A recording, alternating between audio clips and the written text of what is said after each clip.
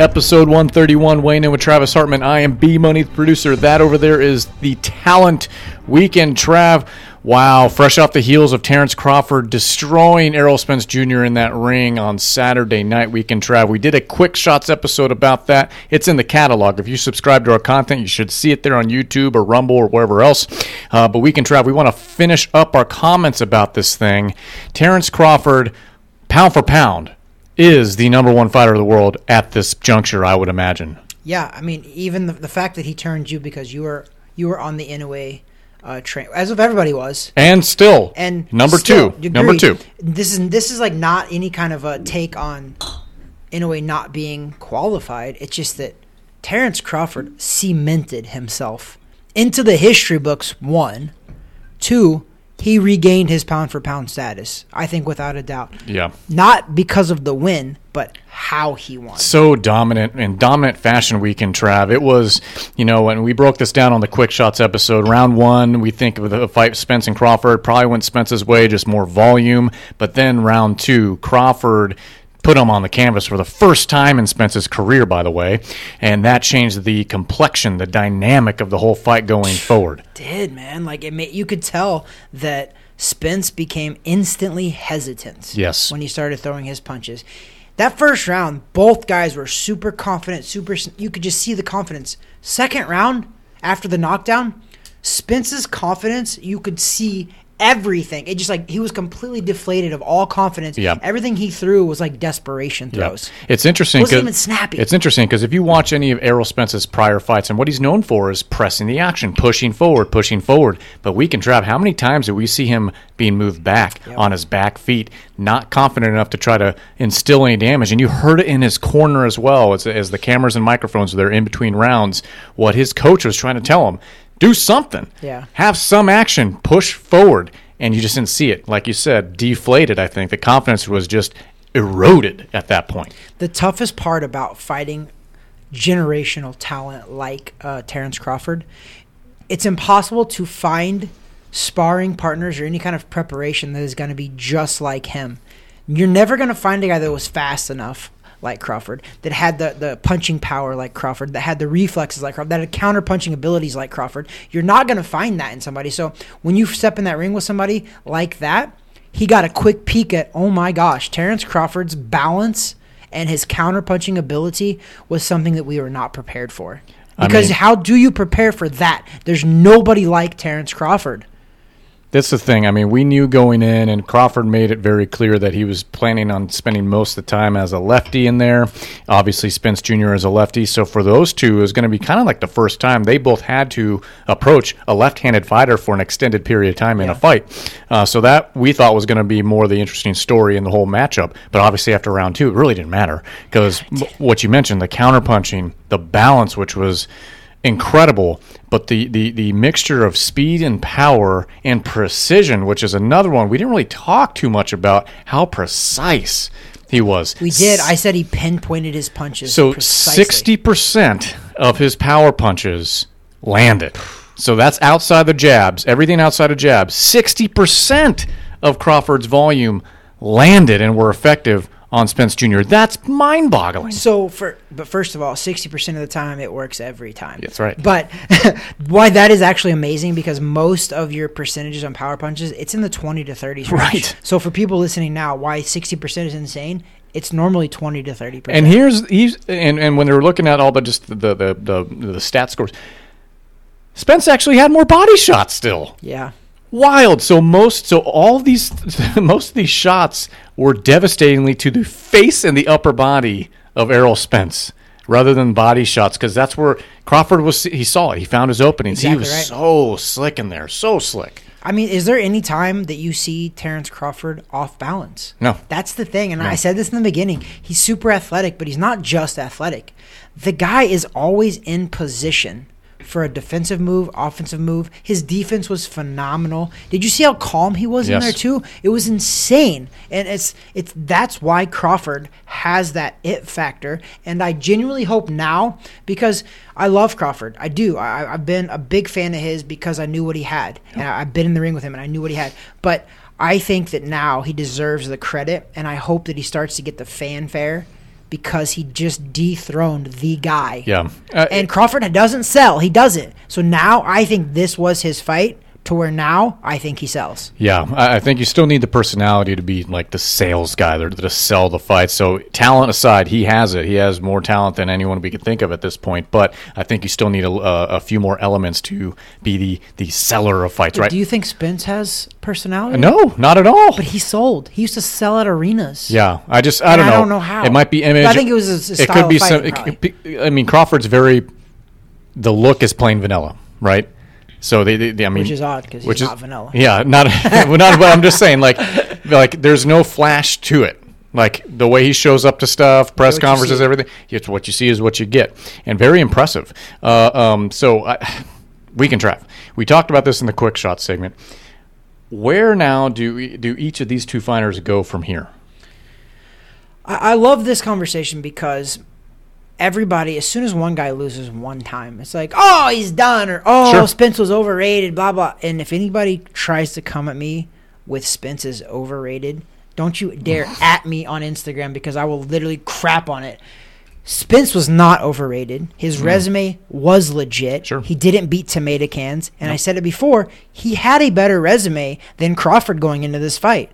Spence had fought higher caliber guys. Crawford had fought a couple because they shared a similar opponent. And I forget Sean Porter. They shared that opponent, and Kell Brook as well. But other than that, 100%, Errol Spence had a better resume. So the guy was legit. The fact that Crawford dismantled him so easily doesn't speak to the fact that Errol Spence wasn't good. It speaks to the fact of how great Terrence Crawford is. That's true. So I hope people don't throw him under the bus now. And where do they go from here? It's one loss. And I think if Errol Spence does try to initiate his rematch clause, because he does have one, he has 30 days, I think he gets beat again. I don't know about if he gets beat even worse. I think next time they're going to be a lot more cautious and probably keeps his hands up a lot more, not throw as much because he doesn't want to get countered. So I don't think it'll be the same. But I think it'll be the same result, meaning Crawford still wins. Styles make fights. This isn't a good style for Spence to be in the ring against. No. So Crawford, and you could tell post-fight stuff, post-fight interviews, just kind of the demeanor. Crawford had heard the criticism for years. And he took it to heart. He's ducking fighters. He's not all. Why is he in the pound-for-pound discussion? Who is he beat? Why is he not fighting elite caliber fighters?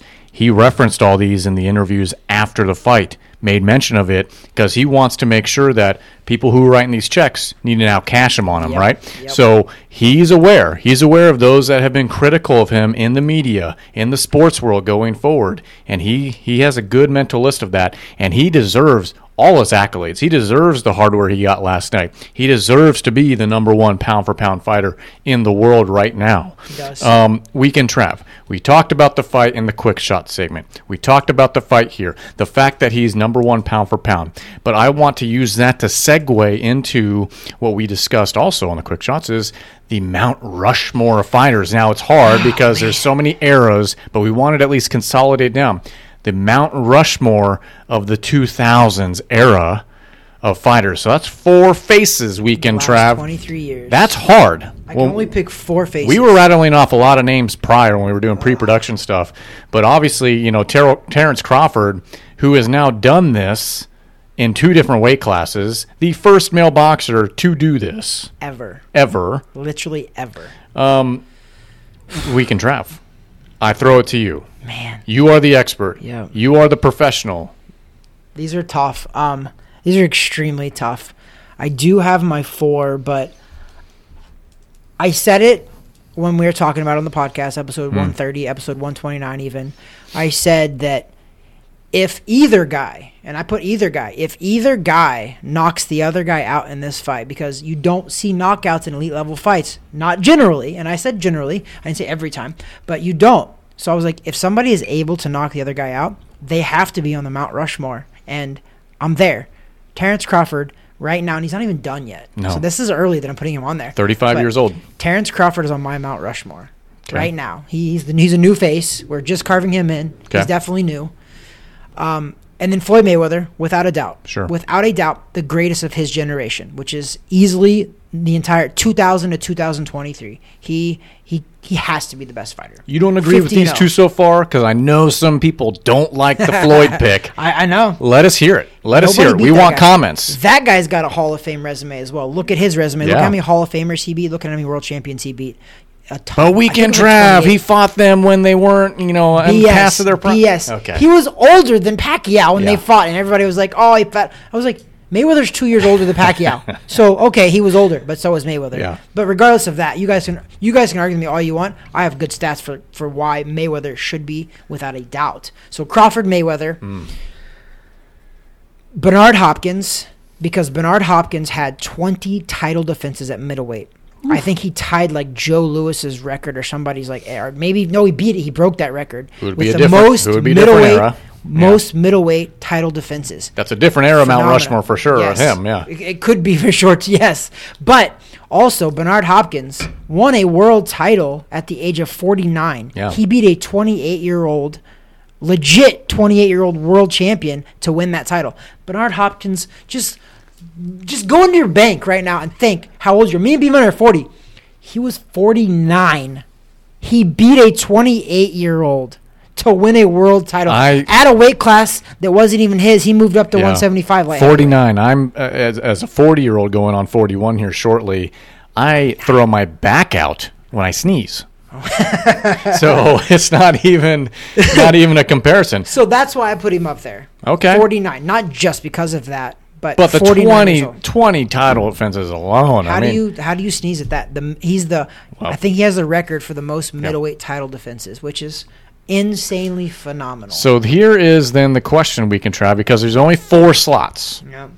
And there's got to be another face, and there's a lot of names. We've talked about a bunch of them. Some people will mention more recent names like a Tyson Fury. Maybe Pacquiao gets in the conversation. In a way, but Inoue's 30 years old. He has a lot of time to go, so who knows? Maybe he'll find his way on there. Maybe he is on there. There's a lot of other names available. Usyk, there's many. You're not wrong. I have to go with Canelo Alvarez as my 4th. I think it's almost a default pick, yeah. Because what he's done as well, he turned pro at 138 pounds. Yeah. 140, 147, 154, 160, 168, 175. Amazing. He won titles, all of those. Amazing, yeah. Even at 175, he knocked out Sergey Kovalev to win a portion of the light heavyweight title. Amazing, okay? And his career's not done yet either, but I do think it's probably on the other side. Yeah. Again, he's at the peak, but he's just approaching over it. He is. Even though he's only 34, I think, but he's had a lot of pro fights. Okay, he's been in a lot of fights. We're talking Crawford's at 35, and he still has years to go. He is striking his peak years right now. Yeah, and it's weird how I can say that, but Canelo turned pro at 16 years old, that's wild. Crawford didn't turn pro until his 20s, So that's the only reason that I say that about Canelo. He's been in massive fights for a long time, and he's done some massive things. So I had a lot of, not regrets, but I had a lot of, it was a toss-up between a lot of different fighters of this era. And I definitely settled on those 4, and I'm pretty confident that those 4 deserve it. There's some people that are still fighting that can get there, and I think Tyson Fury was probably my honorable mention. But also, you cannot disregard a guy like Lennox Lewis. And the only reason I put Lennox Lewis up there is because he was probably more in the later 90s, early 2000s. So I don't think he had as much body of work from 2000 to 2023. But he was phenomenal. Yeah. Klitschko was phenomenal as well. He went on like an 11-year span where he didn't lose one single fight. Yeah. But he also didn't have a lot of dance partners to dance with either. But Fury also beat him. Yeah. So did Anthony Joshua. Obviously, it was at the end of his career. But we look at the 4 names you put forward: Terrence Crawford, Floyd Mayweather, Bernard Hopkins, Canelo Alvarez. They have had and have the body of work. 100%. Different weight classes. Maybe not. Well, Floyd, I think he jumped up once, didn't he? No, he jumped 135. He turned pro. That's right. So he jumped up 3-4 weight classes. So between the body of work, the longevity, the records, the titles, all these things, I don't think that's a bad 4. What did we miss? What did Weekend Trav miss? Who is on your Mount Rushmore, folks? Come at me, bros. Come at me. Come on. This is my realm. Do you think he's crazy for even throwing Bernard Hopkins on that list? Are there any others that we just forgot completely of? Or are we just being jaded and one-sided because of our American view of fighters and who's just here? I mean, who are we not thinking of in the 2000s, okay? We're not talking 90s. You mentioned, Lennox Lewis. Lennox Lewis, who maybe you can make the argument one way or another, but Tyson was there. We were trying to talk prior. Roy Jones Jr. Which I think they were all in the 90s. I think that's 90s, which is interesting because we tried to talk about prior to the show, like, well, what are the eras then? Because the 90s, man, that just seems like they're all in a league of their own. And can you even mix them in with any of the 80s guys? I don't know. It's just weird how you kind of draw the line in the sand. I don't know. You can make the same arguments in other sports, basketball, football, things like that too. So that makes it a little interesting as well. So that is Weekend Trav's Mount Rushmore of the 2000s era. Terrence Crawford, Floyd Mayweather, Bernard Hopkins, and Canelo Alvarez. Interesting stuff. Weekend Trav, we switch gears. You good with that? Yeah. You sure? Yeah, because I know where we're going. I know, but are you sure are you good with are you fine? You're good with that 4? Yeah, that's there. I feel like you're hesitant a little. I mean, it's because I hate I genuinely hate this greatest of all time talk. When people try, who's the greatest of all time? Is it Ali? I give you 4. I know, but I hate it because there's so many great fighters, and I feel sliding. I'm sliding. Well, that's the thing, and I don't want to because there's so many great ones that people haven't even heard about. Probably, but that's the thing. We're not trying to slight anybody or discredit anybody else or whatever else. We just think from an impact standpoint. I think those 4 guys. I mean, like Hopkins had amazing stories in those eras, in those time frames. How these guys, to one degree or another, have pulled non-boxing watchers and fans into this side. Did you know Bernard Hopkins lost his pro debut? He started his professional career 0-1.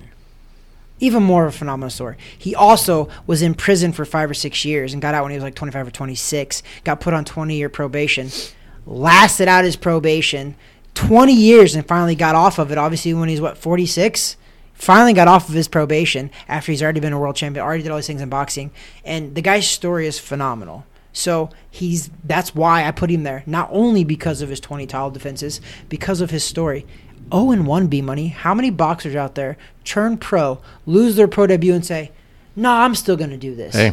Most people lose their pro debut, like, "Well, maybe this wasn't meant for me." Yeah. You know what I mean? Yeah. I guarantee you, people around him, his family members, his brothers, his sisters, anybody else was probably like, "Bro, you lost your pro debut and you probably didn't make very much. What are you doing? Go get a job." And he didn't. Yep. Goes on to be one of the greatest middleweights of all time. Determination, perseverance, all the stuff we like to hear about in our sports athletes that we revere. So, Weekend Trav, let's switch gears here because your favorite fight's coming up. I know we talked about a lot about Terrence Crawford, Errol Spence Jr. in the lead up to that fight, but man, blockbuster fight here, August 5th on DAZN. Nate Diaz, Jake Paul. For some fake belt that Jake Paul created for himself. Oh, it's I don't know. I don't think it is. Oh. I wouldn't be surprised. I wouldn't be surprised. It's not one of the 4 recognized belts, though. No, it's not. I know that for sure. No, it's not. So I don't even know any of the details of the weight, the catch weight, anything like that. How many rounds? All I know is this is a former MMA superstar. I don't know if you call him a superstar, but a star for sure. Nate Diaz has a following, has a fan base. Obviously, on the other side of that career a bit, and then one Jake Paul. Okay, is it worth the buy? Yes, but for entertainment value, yes. For boxing value as a professional boxing match, I've said this over and over, no. But I'm not hating on it because I think entertainment-wise, Jake Paul is entertaining. He is. The kid is entertaining. The same as Nate Diaz. Super entertaining. Is Nate Diaz a very good boxer? Hell no. Is Jake Paul a good boxer? He's actually decent. I respect his work ethic. His work ethic. Work ethic's good. But his boxing's not terrible. But are we going to watch a quality boxing match like we watched last weekend with the welterweights, Terrence Crawford and Errol Spence? Hell no. You're not going to see that level of boxing. But are you going to be entertained? Meaning you're going to see some punches thrown. You're going to see some blood probably. You're going to see some guys get rocked. And I believe it is a 10-round fight, which is pretty phenomenal. Oh, that's right. They did up that. Jake Paul, in his own credit, a lot of rounds. He's like, 6 pro fights he's had? 7 pro? I think he's 6-1 now maybe. He's fighting in a 10-rounder already. That's pretty amazing. That's a lot of Even rounds. though it's versus Nate Diaz, doesn't matter. It's still both guys have to train for a 10-rounder. So, to the point, is this worth the buy? Yes. Know what you're getting when you pay for it. If you want to see high-level boxing or important level of boxing, you're not. Because this fight, the winner or the loser of this fight, changes the landscape of boxing zero. That's a good way to put it. And that's the truth. I think, unfortunately, the fight lost a little bit of its luster, the potential of this fight, when Jake Paul lost to Tommy Fury. A little bit. Now, because then it's real boxer. Sure, who's now going to be fighting KSI, another. Oh, he's going to knock off a YouTuber, probably. He'll probably great. beat him. Hey, you got to be known for something in this world, right? And you got to be paid for something. So more power to him. They're making money. But so Nate Diaz, okay, it's intriguing, I guess. Nate Diaz is no slouch. I mean, he has stand-up. It's just different when you put on boxing gloves versus MMA gloves or just, bitch slapping somebody Every in public. MMA fighter has come across this when they stepped over to the boxing realm. And I'm getting to the point now where I'm going to say it again. It's downright disrespectful for a boxer. As much as these MMA guys come over and just think that they can just box because it's that easy. Right. You don't see boxers in their prime going over to MMA because you know why? One, we're getting paid in boxing, so we don't need to. But two, we know our strengths. Okay. Yeah. Can I punch? Yes. Can a lot of these guys punch? Yes, we can. But there's also more martial arts that we have to know to compete in a UFC ring. Okay. The UFC guys coming over to boxing. Boxing's a lot harder than you think, which is why every time one of your top guys have came over, they've been stretched. That's right. That's right. Jake Paul stretched Tyrone Woodley, who was a legit world champion UFC fighter. Conor McGregor, legit world champion UFC fighter. Got knocked out by Floyd Mayweather. These guys aren't just losing. They're getting knocked out. Yeah. Ben Askren, knocked out in the first round by Jake Paul. It is what it is. Yeah. But I'm just saying that boxing is different, guys. You're disrespecting it a little bit when you come over here thinking that you can just jump in and be amazing. It's not easy. That's why I think everyone needs to pump the brakes on the future fight with Fury and Ngannou. Pump the brakes, guys. I know Ngannou is a big dude, and yes, he's a striker, but he's not a boxer, okay? It's an intriguing matchup. And you never know what can happen, but come on. That's why they fight the fights, I guess. Come on. Like you mentioned, there's a reason why you don't see boxers go in the other direction, because that would be dumb. Why would you? Why would you get in the cage? Retired boxers have tried it, like James Toney tried it. He was like 40-something years old, and he got his ass kicked. No, of course. Ray Mercer did it, got his ass kicked. Because it's two different sports. It is. Two different sports. I won't disrespect there's UFC. There's some, carryover to, between disciplines. There is. But not, it's just two different sports. So, Nate Diaz, Jake Paul, okay. August 5th, okay. It's on DAZN, okay. We'll talk about it after. It better not be $84, which is what Crawford Spence was. I know. It's $84, which I'll you balk spent, at that. and then I also spent too. That's why these guys. That's why weighing in with Travis Harbin gave you 2 buys, 84 each. That's why you walk away, both of you, with 8 figures on that one. So Weekend Trev, that fight's coming up. I mean, some other news and headlines. I know Beterbiev, he's out. Some dental work, so that fight's gotten postponed. A bone infection, they said. That's not good. Not good for a boxer, for sure. Yeah. What did I miss, Weekend Trev? I don't think you missed much. I mean, we touched on everything, and I think it's just important that everybody knows that Jake Paul's fighting. It is newsworthy. Is it newsworthy on the scope of major boxing scene? No. But it is newsworthy. And to be honest, it's hard to get all excited about that after this past weekend. After that massive welterweight matchup, how do you get excited about Nate Diaz and Jake Paul? I think they messed up. I think they should have did it 1 week before, and it's fine. Now you're gonna follow. You can not. Well, we do say this, but it is also Nate Diaz. He's crazy. He might do something like body slamming, and then everybody's like, "This was." But keep in mind, from what I've heard, and now Nate Diaz is on board. Potentially, those two having an MMA matchup after the boxing matchup, obviously down the road. Good for Jake Paul. Yeah, because that's ballsy though. Yeah, absolutely. I mean, seriously, think about it. He knows that his forte is boxing, and Nate Diaz is his UFC. Correct. He was a world champion in UFC. Like. The guy obviously knows how to fight. So, Jake Paul knows how to make money, but you know what also? Jake Paul's also not shying away from fighting guys, man. I think I would be more interested. These guys. I'd be more interested to purchase the MMA fight. I think I'll watch both. I will watch both. I will watch I think Nate Diaz is in over his head a little bit. Which is crazy. It's weird though because he's so rangy, and it's the awkward nature. After watching, it's going to be a struggle. For instance, after watching the Isak Cruz fight on this Spence and Crawford card, he fought. I can't remember who he fought, but the guy had a weird style and stance, and it's kind of open, and he was just long and rangy and taller than Cruz. Everyone's taller than Cruz, but that was weird. It was awkward. That's kind of what I see coming up. Jake Paul looking almost orthodox kind of as a boxer, but Nate Diaz has a very awkward stance, and he's very long. His length, he has a bigger reach, and it should be interesting. How tall is he? Over 6 foot? I think so. Yeah. I think so. I could Jake be wrong. I mean, correct us if you want, but we don't know a lot of the specs on this one. Anyways, so that's coming up August 5th, weekend draft. Isak Cruz's fighter he fought was Giovanni Cabrera. Yeah. Mexico. Yeah, and with Freddie Roach. Came out with Freddie Roach, so. I'm wrong. Of Seattle.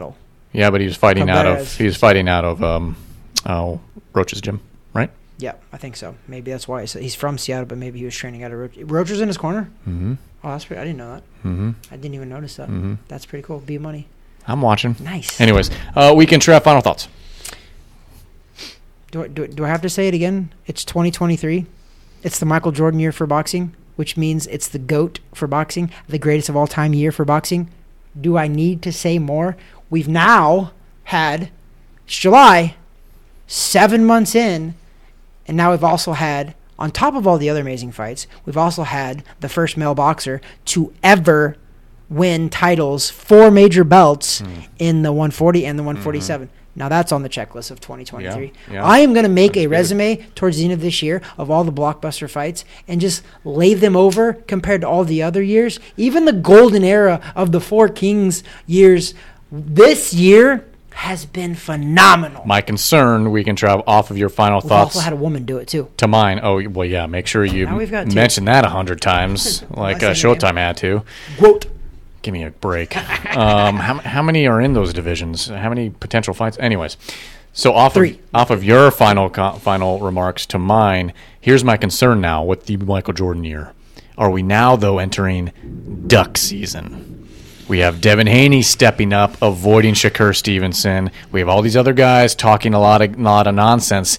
But will anything come to fruition for the last 5 months of the year? I'm not sure we can trap other than what's already on the calendar. I don't think so, and this is because of what I was saying before this Terrence Crawford fight. I told everybody, please buy this fight, and it turned out to be a great fight to watch. I now think that the numbers are going to be pretty big.